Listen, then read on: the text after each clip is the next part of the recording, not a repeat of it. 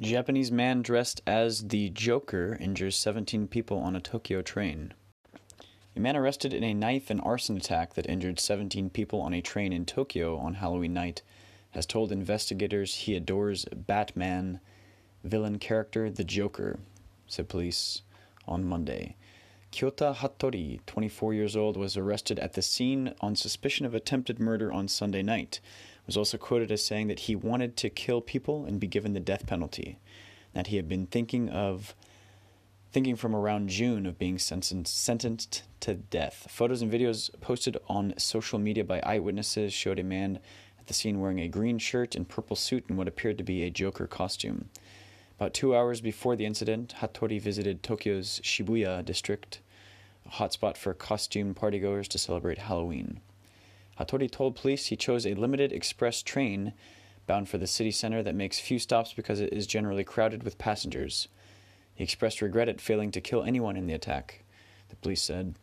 Of the 17 injured people, a man in his 70s was in critical condition after allegedly being stabbed by Hattori in the chest as the Keio Line train was moving from around 8 p.m.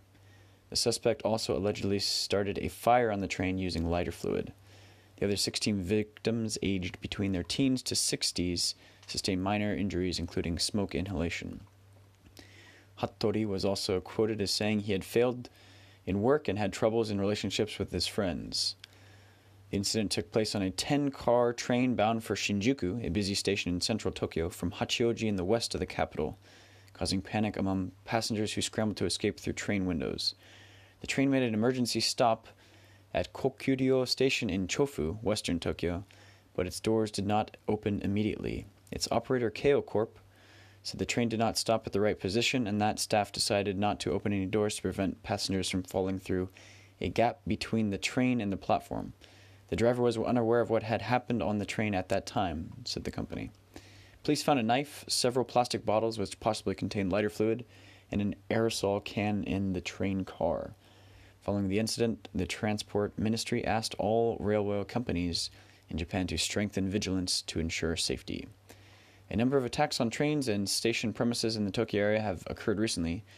A man stabbed and slashed 10 passengers in August on an Odakyu electric railway commuter train in the capital's Sedagai ward. On October 15, 2 men were stabbed by a man at JR Ueno Station.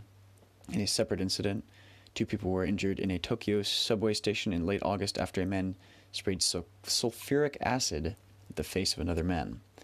On Monday morning, commuters at Kokuryo Station expressed worries following the incident.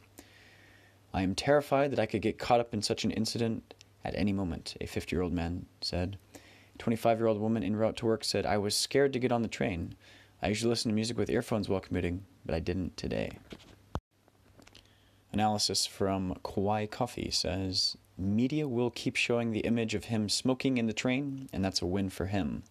As usual, there will be plenty of airtime about Halloween, the Joker, and customs, but not a single second of analysis about what leads a person from childhood to this situation, or why nobody ever in his life noticed anything troublesome about him."